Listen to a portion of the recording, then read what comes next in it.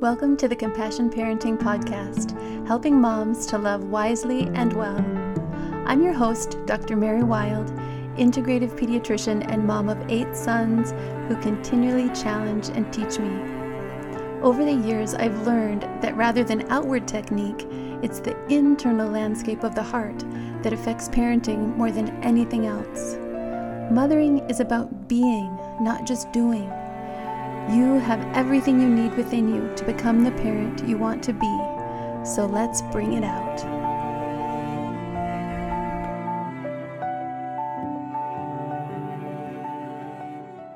Welcome to the Compassion Parenting Podcast. Have you ever felt like your kids just aren't listening like you'd like them to, and you give them an answer and they just are having such a hard time accepting it? Today, we're going to be talking with Nicolene Peck, and she is going to tell us some wonderful strategies to help this be easier in your family.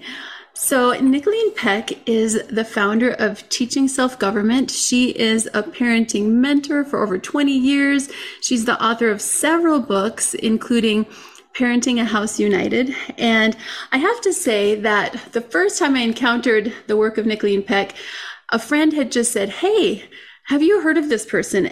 And I was actually out of town at a conference.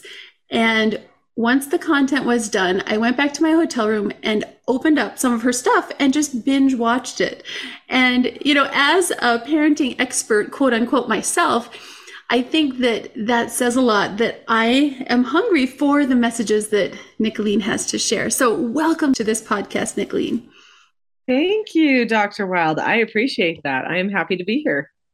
So first, can you tell us a little bit about your unique background, about how you began in this space of being a mentor to parents? Yeah, I didn't plan on it. I'll tell you that. That was not my goal at all. I do think that I was raised in such a way and had certain experiences when I was young that led me in the direction that I have gone, and I didn't know that I was going to be going that direction. My father was a communications professor and a speech and communications, like, real guru, right? And so I was raised with this man who would make sure that we understood that the words we chose with what we said and the way we said them, that nonverbal communication, was very, very important. And so this was part of my upbringing, and I didn't know that was going to be such a vital part of my upbringing. And then we took in foster children. They were all between the ages of 12 and 18 years old. They all had different processing difficulties. They had different trauma experiences in their background. There were a lot of things they were dealing with, and I could not just say, well, they have an excuse to misbehave. They were in my home to do therapeutic treatment care. So I needed to help them with the therapy that they needed. So I did that. And people, I think, thought I was crazy when I brought those children into my home. But then they started noticing these children changing pretty drastically. Mm-hmm. And they started asking me, "What are you doing?" And so then people asked me to come speak at churches, school groups, PTA groups, things like that. And then the BBC found out about us. And this was after I had made my first audio seminar set. And they found out about us, and they asked us if we would take in 2 troubled teens to our home for 8 days to do a show called The World's Strictest Parents. And that program it kind of blew the world away. It became their most watched episode ever because they brought us some of their most difficult children that they had ever had on the program. It was a very widely popular program in the UK at the time. And we were so calm. And at the end of the program, the 2 kids didn't want to leave our house. Wow. And so then people were like, "Wait, where's your book?" And the funny thing was, I had been working on a book because people had been asking for it for years. So I started teaching more widely. I thought I was just dumping things out because I felt like somehow I had to, and people kept asking for little things. I thought it would be short-lived. And now I see this is my life. Yes. And I think it's so valuable to know that you have come from the trenches. Like, it's not like you're sitting in an office somewhere and theorizing. You are, you sought out these answers in your own experience, and you found really what works so well to help kids remain calm and to remain calm as a parent too in these kind of difficult moments with their kids. So one of my favorite YouTube videos that you have is one about helping kids receive a no answer. And I would love for you to tell us a little bit about how you do this. How should we as parents set our kids up so they can successfully hear a no from us? Because we all know that this is a word that sometimes our kids need to hear. Yeah. Oh, it's super important. First off, I have to comment on something that you said prior to this question, and that is that the parents need to learn how to be calm too, right? Yes. It's big, right? So a part of everybody being able to accept no answers in a home, if your children are going to be able to accept no answers, then what that also means is that you have to know how to accept no answers. So just like they don't get to control you and control everything that goes on, you have to recognize I don't get to control everything either, meaning I can't emotionally control what everybody else is doing around me. So this is super important. Yes. And parents sometimes struggle the most with their own calmness. But the cool thing about the skills that I teach is it helps parents and children be calm at the same time. Yay. So this is wonderful. And the whole goal of all of this teaching, I think we need to say a little bit of, background. The whole goal is self-government, right? So my website's called teachingselfgovernment.com. My YouTube channel, it's Teaching Self-Government. My podcast, Teaching Self-Government. All those things are all teaching self-government because that's the goal. That's the principle that we're working toward. And it's not just for the children to govern themselves, which sounds wonderful, but it's for the parents too to govern themselves. So can I share the definition of that? And then we talk about accepting no answers. Is that okay? Yes, because I think that in that definition helps us understand why receiving no answers is an important skill. So yeah, it is. So here's my brief definition that I always share, and that is that self-government is being able to determine the cause and effect of any given situation and possessing a knowledge of your own behaviors so that you can control them. So there's two parts to that definition. The first part is that you understand cause and effect.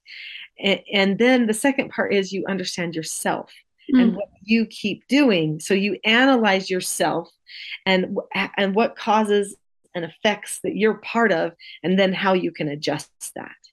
So anyway, as we're helping our children understand how to accept no answers from us and get bad news, which sometimes is to them bad news, then we need to make sure that we recognize that this isn't a bad thing. We're teaching them how to analyze themselves and how to determine what outcomes they want when they get bad news. Yes. It's a good thing. It's an empowering thing. I think when parents tell children no for something or they can't give something they want, they feel like they're being a bad parent. And so then when their child behaves badly, they go, well, I mean, of course they would behave badly because I've just been, I've not done something that makes them happy. And so then it becomes this emotional thing where it doesn't need to be an emotional thing. Right. Instead, we can say, wait a minute, that everyone gets bad news from time to time, and they have to learn how to adjust themselves for the outcome they want. Mm-hmm. I love that. And going along with what you said about just kind of understanding ourselves, Dr. Dan Siegel has said that one of the best predictors of a child's emotional wellness is their parents' self-understanding or self-awareness. And I think that as we can be self-aware and help our kids be self-aware, that really can change behavior in a deeper way than just, surfacey obedience. It is the deepest way. Yes. What I've seen. So I work with thousands and thousands of people around the world. Yes. And my main message is, if you want your child to have a change of heart, you have to have a change of heart yourself.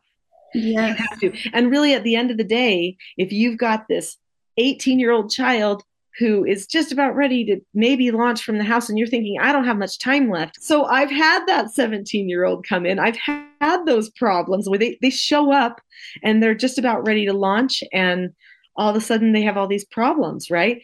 And I've said to myself, okay, can I make everything go away immediately? No, because there's a principle there. I can't make everything go away immediately, all of their problems be solved, snap of a finger, instantly. So what I have to do is I have to say, but what can I change? Number one thing I can change is my heart. I can make sure my heart's in the right place. I'm calm. I'm ready. And we're going to help people with that, by the way, because we have a free gift at the end of this. I know, I love it. Yeah. Anyways, we're going to help people with that. But I can get myself in the right place, right? And then after that, then I can see that they can trust me, because it's going to strengthen our relationship. It's going to open communication. If I'm not taking things personally, if I keep myself self-governed, that opens the door for them to listen to me. Yes. It makes me the proper leader.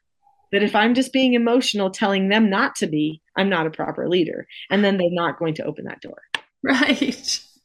Now tell us, I know you have some specific steps that go into helping kids receive a no answer. So could you break those down for us? Yeah, you bet. There's even a book that teaches it. So as you know, I have that children's book series that teaches the 4 basic skills to children. And one of those 4 basic skills is accepting a no answer. And the steps to, oh, by the way, the book that teaches that is called Porter Earns a Quarter. Cute. It's very cute. It's about my son, Porter. All my 4 children's books are actually written about my children. I have 4 children of my own, and then I did all of the foster children as well, but they didn't get books, just my children. anyway, so Porter Earns a Quarter is about a little boy who has a hard time accepting no answers. And I think it's important to determine what a no answer is. So sometimes you tell your child no, but sometimes a no answer is, well, I was running a race with my sister or my friend and I lost. That's a no answer, right? Yes, like, no, you're not going to be the winner this time. Yeah, sorry, it's not going to happen, right? Or I got a bad grade on my paper. That's a no answer. It could also be a consequence of something, but it feels like a no answer, right?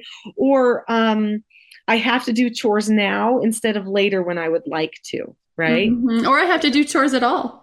Yeah, exactly. I mean, that also comes into following instructions, which is another skill we need to learn. But yeah, it can feel like a no when I didn't want to do it, right? Or what about when I lose something? I've lost my favorite toy or something. Oh no, that causes stress, a little bit of anxiety, because I'm worried about it and I don't like that I can't find it. Well, the fact that I don't like that I can't find it means I've gotten a no answer, and I'm having to come to grips with this no answer, which is a struggle. So any kind of a boundary line also that you don't cross over. So touching someone that you shouldn't touch, that's a no answer, right? Yes. Breathing someone's air, like they do. Don't breathe my air. My air. These things that children do.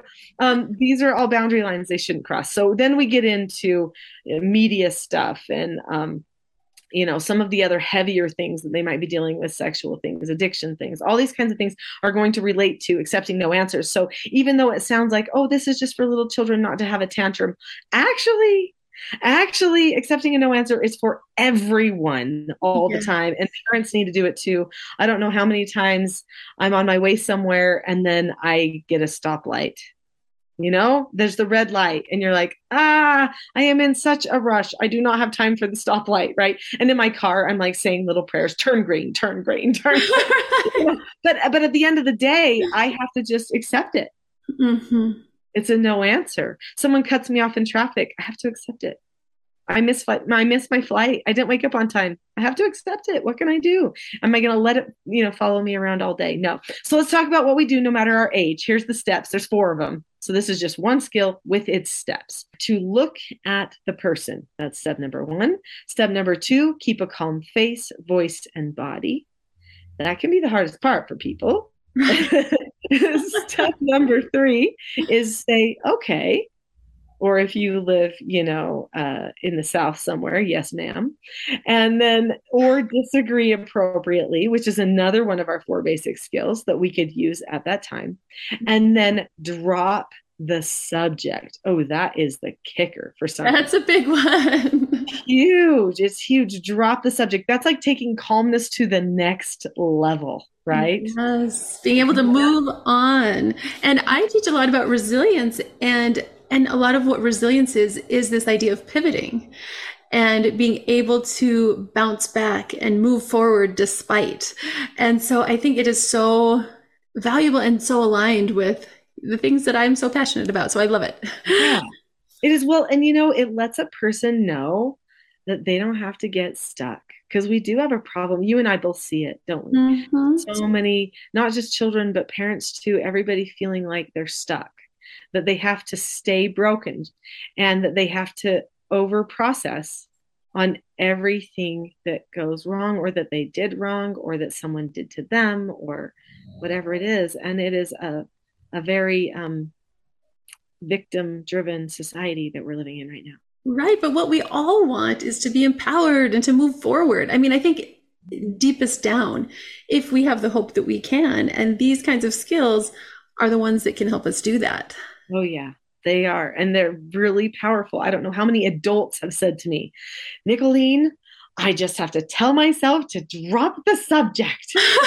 Don't take it personally. I'm like, you are right. Focus there. Get going. Get going. It's powerful. I want to hear specifically about this idea of calm face, voice, and body, because I think a lot of parents, they think, well, if I've told my child, and this is part of the following instructions as well, but, if I get a yes from my child, like, yes, they will do this thing, but they have this terrible scowl on their face, that's not calm face, voice, and body. And at what point do we just say, I'll take the wins that I got, and why is it important to take it another step? Yeah, I think, okay, so this is good. I like this angle. So, when a person gives a no answer to their child or gives an instruction, so we could also, because keeping a calm face, voice, and body, like you said, is applicable to both of those steps or skills because it's a step in each of those skills. So if we said, I told my child, no, you can't go out and play, and the child doesn't go out and play, they don't, but they sit in their room and they pout and they won't talk to anybody, or they have an attitude problem. They go punch their sister, or something, right? I mean, that's extreme, but it can happen. I've been in homes where, where children have said, you know what, I'm doing this to you because I can't do it to mom, and they really have told their siblings that kind of stuff. And so, so let's say they get an attitude problem or they get pouty. Well, then they're not really accepting a no answer. They didn't go out and play with their friend after, or didn't go to the party, or whatever it is that they got the no answer for. They didn't go, but their heart is not okay. They're not keeping a calm face, voice, and body. They're still processing on it. They're feeling hard-hearted about it. They're definitely not dropping the subject, because calm face, voice, and body and drop the subject go together, don't they? Right. I mean, the drop the subject is the end part of being able to keep a calm face, voice, and body. Okay. It's then, can I move on? But first, can I recognize what's going on and choose the calmness at the very beginning? Right. Right. When someone does not have a calm voice, say, usually they're not going to have a calm body or a calm face too. The three are interconnected. Yes. Usually if you have one of them not calm, then usually almost all of them are not calm. Sometimes you can fake it in one way, but then the other two are going to be there. So that's why we hook them together. But occasionally there's that person that will sit and just tap, on the table or something, but they won't do anything else. But then you can just say, okay, we're not having a calm body. And you can identify the one thing that they need to work on. If they're sitting and pouting, but they're not showing it on their face, but you can tell they're not connected to the group, then you can say, we're not having a calm body, because their heart's not calm on the inside. And so being able to help them see, if they start to scrunch up their face and grit their teeth, then you can say, oh, we're not having a calm face. And so then, okay, I can see I need to work on my face, right? So it's a one thing to start with, to work on the face. But when we get to the body, we're talking about the person choosing to actually be okay, right? Calm voice, calm face, those are external things that show my heart is not okay. Right. Body is not okay. Now, sometimes body, if they're tapping on a table or, hitting a wall, that can be external, but also the heart thing is body. If they're, so So it can go deeper than that. There's sometimes where a child is sitting there, they're like, I'm fine. I'm fine. No, I am calm. And you can hear it just in my tone, really. Right, in the choppiness, in the clipped phrases. And I think it's interesting. I think it would be easy to feel like, oh, well, this is just for our convenience that we want, like, we don't want any ruffles or ripples, but I think this is really about helping our kids be free. Oh, it This is is. about helping them be free. This isn't about our convenience or like having this external facade of calmness. This is about like really helping our kids and ourselves connect with the true cues of the remnants of discord and resentment and frustration so we can actually free ourselves from them. So I think Totally. it's very powerful. Yeah, it's all about liberation. And I always have told people my whole goal is to free people from emotional bondage. So, as much as we need to understand our emotions, we also need to recognize they can be liberating to understand, and they can be bondage too, Right. right? So, there's productive emotions and then non productive emotions. Mhm. So, we have to make sure that we know which each one of those are, because we can get trapped very easily. And if we are in bondage, what happens to all of our relationships, all of our connections, all of our days? We struggle. And this is where the parents need to clue into the calmness too, right? So Right. everybody's got to understand that calm face, voice, and body, that they can say, wait, I actually am okay. I am okay. Mhm. I don't have to take this personally. That's what it means when a person is having a calm face, voice, and body, that they have decided nothing has to happen to me because something didn't go my way. I don't have to make my body experience trauma or Mhm. have some sort of a reaction. Mhm. Instead, I can just process this and I can figure a productive way to handle it. So we're going into front brain now. We're going to go into problem solving abilities. We're going to utilize skills that we have. We're going to check our thoughts and make sure our thoughts are doing the things that are going to help us productively instead of hurt us in another way. It doesn't mean that the anger that we might have felt was bad. It Right. just means that we have to know what to do with it when we feel it come. And if we can get in that regulated state, like you said, that's when our power truly comes. When we can get regulated enough to engage our frontal cortex and solve problems. And and I think too that um, sometimes when I think about wanting my kids to be calm on the outside, then I think, but I don't want to train them, just to be an actor. I Mm. don't want to just have them be compliant on the outside, but this is all about, and that's what I really want to stress to our listeners, this is all about helping us see our external cues so we can get deeper, so we can get to the heart.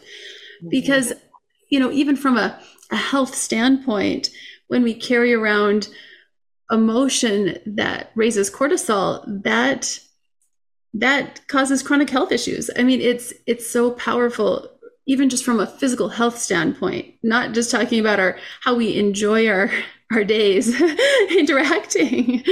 I really appreciate that, because can we talk about robots for a minute here? Because people don't want their children to be robots. And Right? people don't want to behave like robots either. They are very resistant to that. Right? Don't control me. I mean, especially Americans, just forget it. Like, no, right? And especially if you're in Texas, even worse, like no. And so people are like, I want to say what I need to say, right? And so when they feel like they're telling your child, say it like this, and then the child goes, okay, I'm going to say it like this because it is effective.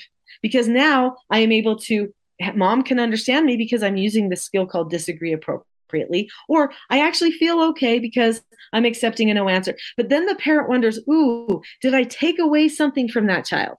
Did I control them and turn them into a robot in some way? And there are so many people that come to me and say, I don't want my child to be robots. I don't want us to just be scripted all the time. Mhm. And so then I look at them and I very caringly say, I get it. I understand, because I am that freedom loving girl. Okay. Yes, me too. Yeah. So, and then I say, but have you ever questioned whether you might not already be a robot? So let's think Oh, about this, because the same thing that happens every time the child says, "You can't make me," or "You hate me," or whatever it is that the child says when they get emotional or they don't want to do it, or when they ignore you, or when your spouse ignores you. I mean, we could talk about anybody here. You might have already programmed yourself to think the same thought and feel the same thing and act the same way every single time. In fact, your parents acted in a certain way and you told yourself you didn't want to do it, but somehow you did it anyway because you already have been scripted. right. So we operate from scripts. So why not be a little more intentional about which script we follow? Amen. That is exactly. And so I say, so how about we just reprogram that? How about we decide ahead of time about how we want to be programmed instead of just going to a default that we never deliberately picked? Yes, I love that. So let's choose a new way that would actually serve us and our relationships better. When you have a script that you have deliberately determined to use and that script actually helps you get the outcomes that you want, you end up having less anxiety when you're using the script and when you're talking to other people. You don't have to go to that amygdala. You don't have to go midbrain and say, okay, well, how am I going to make them understand me? No, wait, I have a skill. I have a way. They know I'm going to communicate this way. I know I'm going to communicate this way. Boom, anxiety goes down, down, down. I can go front brain. I can solve my problems. Now we can have unity in our relationship. So many people search for unity with emotion. That emotion of love and connection actually comes once we understand each other and we can feel like we can communicate well with each other. And there's power in practicing a certain way. And the way that you get off script is to first find the script you want to follow and practice it. And then, it just becomes part of you. That's how it is with everything. I mean, if you think, Mary, I don't know if you wear makeup. I am not a big makeup wearer, but I have worn makeup. And there have been phases in my life where I've worn more makeup than at other times. And I will tell you that there was a time I thought I was really good at my makeup. Okay. And I could just do it without thinking. I could have a conversation with a child and just do the makeup. And my husband's looking at me going, how do you not stab yourself in the eye? And I'm just doing the stuff, with the makeup. And it was no problem whatsoever. And I was like, well, honey, you do it enough times that it just becomes second nature to you. I don't even think about it. I don't have to blink my eye like this. I just do it, And anyway, and so you create this system, this pattern for how you do your makeup. And soon you never think about it. You just do it every day, no matter what. Now, I don't do my makeup every day. I'm just going to say that right now anymore. I'm a little bit more el natural when it comes to that. But and so, what happens is when I want to really dress up and put on eyeshadow, I'm terrible at it now. I'm terrible. I used to be able to do a good job with my eyeshadow. And now when I look at it afterward and I'm like, it looks like I have a black eye. What happened? I don't know. And so anymore, I'm just like, I've abandoned eyeshadow. I've just abandoned it. I can't make it work like I used to. And it's because I'm out of practice. Yes. Because I haven't done it. So when you have a script, you use it regularly and you practice it regularly because you hold yourself accountable to it. Mm-hmm. Then it becomes second nature. But there's a point where even you can lose some of those skills that you had, those good ones, if you stop practicing, if you stop deliberately doing it. And so when a person is self-governed, Mary, what they have to do is be deliberate again and again and again. So they have to hold themselves accountable. And in my teaching self-government system, there's different meetings and stuff where we check up on how we're doing, where we keep reinventing it so we keep pushing ourselves back on track. Yes, and I think that's so important as a mom of multiple kids, and I think all of us can see how maybe with one child or with our first kids, maybe we weren't so good at certain things, but then we got better at those things, but maybe with our later kids, there are different things we're not as good at because we've maybe gotten out of practice or haven't been quite as focused and accountable to ourselves. So I think that practice is so important. So, Nicolene, you might have been hearing some noises in the background, and one of my sons just rambled up the stairs earlier than I expected and is making some noise. So I might need to give him a no answer right now. Just a minute here. Okay, back to the podcast. Sometimes life happens, you know? Exactly. We're both moms. We're in real life here. So the one thing I want to make sure we talk about before we close is also the idea of consequences. I think you have a unique way of talking about consequences because so many of us feel like we have to have like 101 consequences, and maybe some of us even feel like we're, being mean if we employ consequences. So maybe just a quick sentence or two about why consequences actually are valuable, and then your system, a very simple consequence system. Yeah, it is simple. Consequences are important. I mean, there's natural consequences and artificial consequences, and artificial consequences are quicker and actually oftentimes more merciful for children than using natural consequences. And that's a good place for parents to start because we want to teach the children cause and effect, and we want to do it as quickly as possible.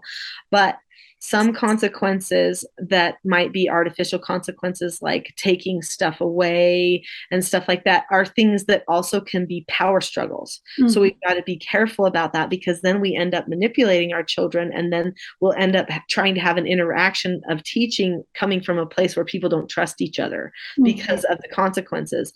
And so a better thing to do is to have a consequence system that's predetermined. Everybody knows what it is. So we're not going to start grabbing things away, locking people away in rooms and stuff, and all the things that people do.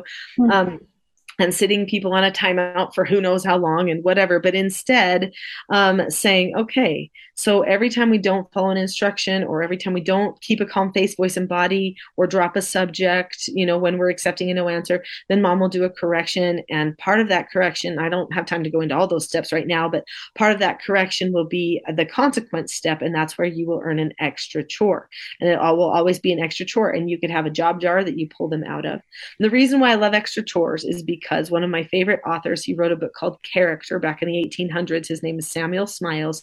And he said that work is the antidote for a sick character. And you see that in old time principled parenting. You read any old book, you see, oh, let's work. Let's work. Because work is good. If not, we're going to have selfish children, right? Idle hands are the devil's workshop, right? That little old adage that people used to say, but it's true. We get very selfish people if they don't get enough character development. And so anyway, the cool thing about work and doing extra chores is that a person has to choose to do it. It's not something you do to them. So many consequences that people use, it's something they do to their child. In this case, the child has to do something. They have to accept it.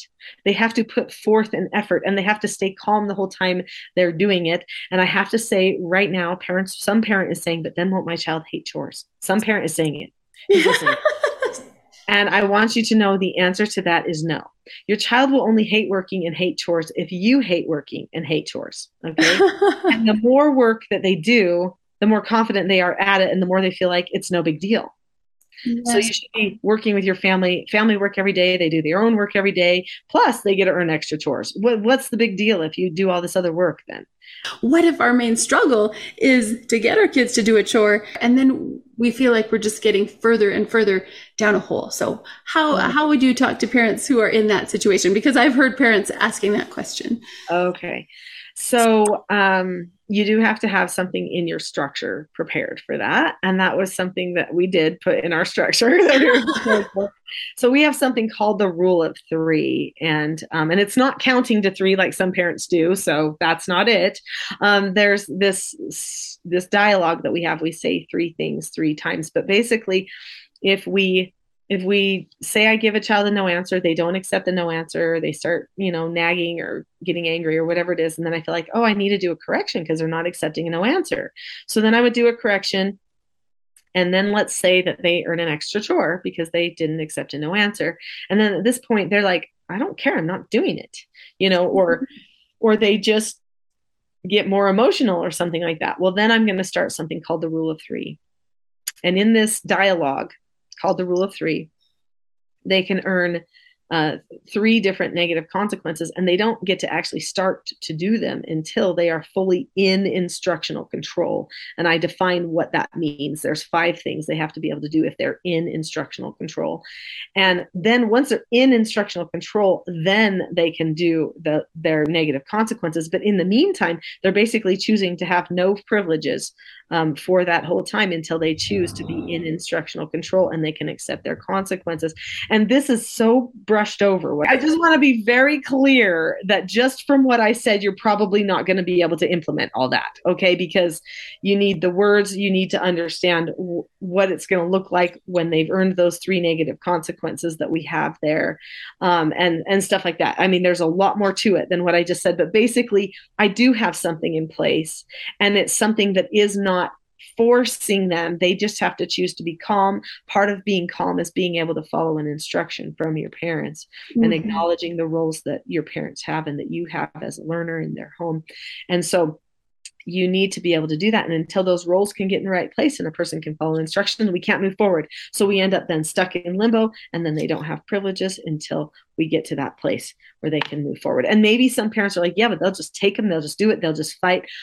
You know what? You stay consistent enough, and over time they won't. And I promise, because I had kids with ODD, ADHD, anger issues that they were dealing with, bipolar, all kinds of stuff. And they can learn to do it. It takes consistency. Most parents keep their tolerances too high. And when their child starts to have an emotion, they just feel like then they have to throw in the towel because nothing's working, because their tolerances were high. If you lower them down and you maintain a low tolerance base, then what happens is the child actually improves quicker. But they will test it at first, especially if they're really strong-willed. Yes. Well, that gives us a wonderful taste into the depth that you offer. And, we talked at the beginning of the podcast about how one of the most important things was to govern ourselves as parents. And so can you share with us the wonderful gift that you have for our listeners? Yes, I'm so excited about this. So I have something called a Calm Parenting Toolkit, and this is a course. It's a mini course. It's got 10 lessons in it where I share different tools of calmness that you can use for yourself and even for your children. They can use some of these tools of calmness. But as you're trying to help them get calm when they're going out of control, these are going to be really helpful to you. And I'm going to give it to you completely for free, which is fantastic. So right now on the website, teachingselfgovernment.com, you will see a link to that Calm Parenting Toolkit. So go to teachingselfgovernment.com, click the Calm Parenting Toolkit that's right on the homepage, and you'll be able to get it for free right now. That is so wonderful. And I will put in the show notes links to that and links to Nicolene's YouTube channel that has so much valuable content. So thank you so much for being with us, Nicolene. And I do want to say really quick that we have something exciting planned in terms of a collaboration in April of 2023. So in sunny southern Utah, St. George, Utah, we will be having a parenting retreat, and Nicolene will be one of our speakers, and that is April 21st to the 22nd, 2023. So if you're listening to this podcast and this date has already passed, there will probably be another. So just stay connected with the two of our communities, and we will continue sharing the goodness to help you be the parent you want to be. Awesome. Thanks for having me, Mary. Thank you for joining me for this episode of the Compassion Parenting Podcast. I'd love to hear your thoughts. What resonated with you? What questions came up? Let's continue the conversation on Instagram at Compassion Parenting, or within my free Facebook group, Parenting Well, Raising Compassionate and Productive Humans. Links are in the show notes. If you have gained insight from the time we've shared today, leave a review and subscribe. There's a quick how-to in the show notes. Have a blessed week. May you love yourself, your family, and the world wisely and well.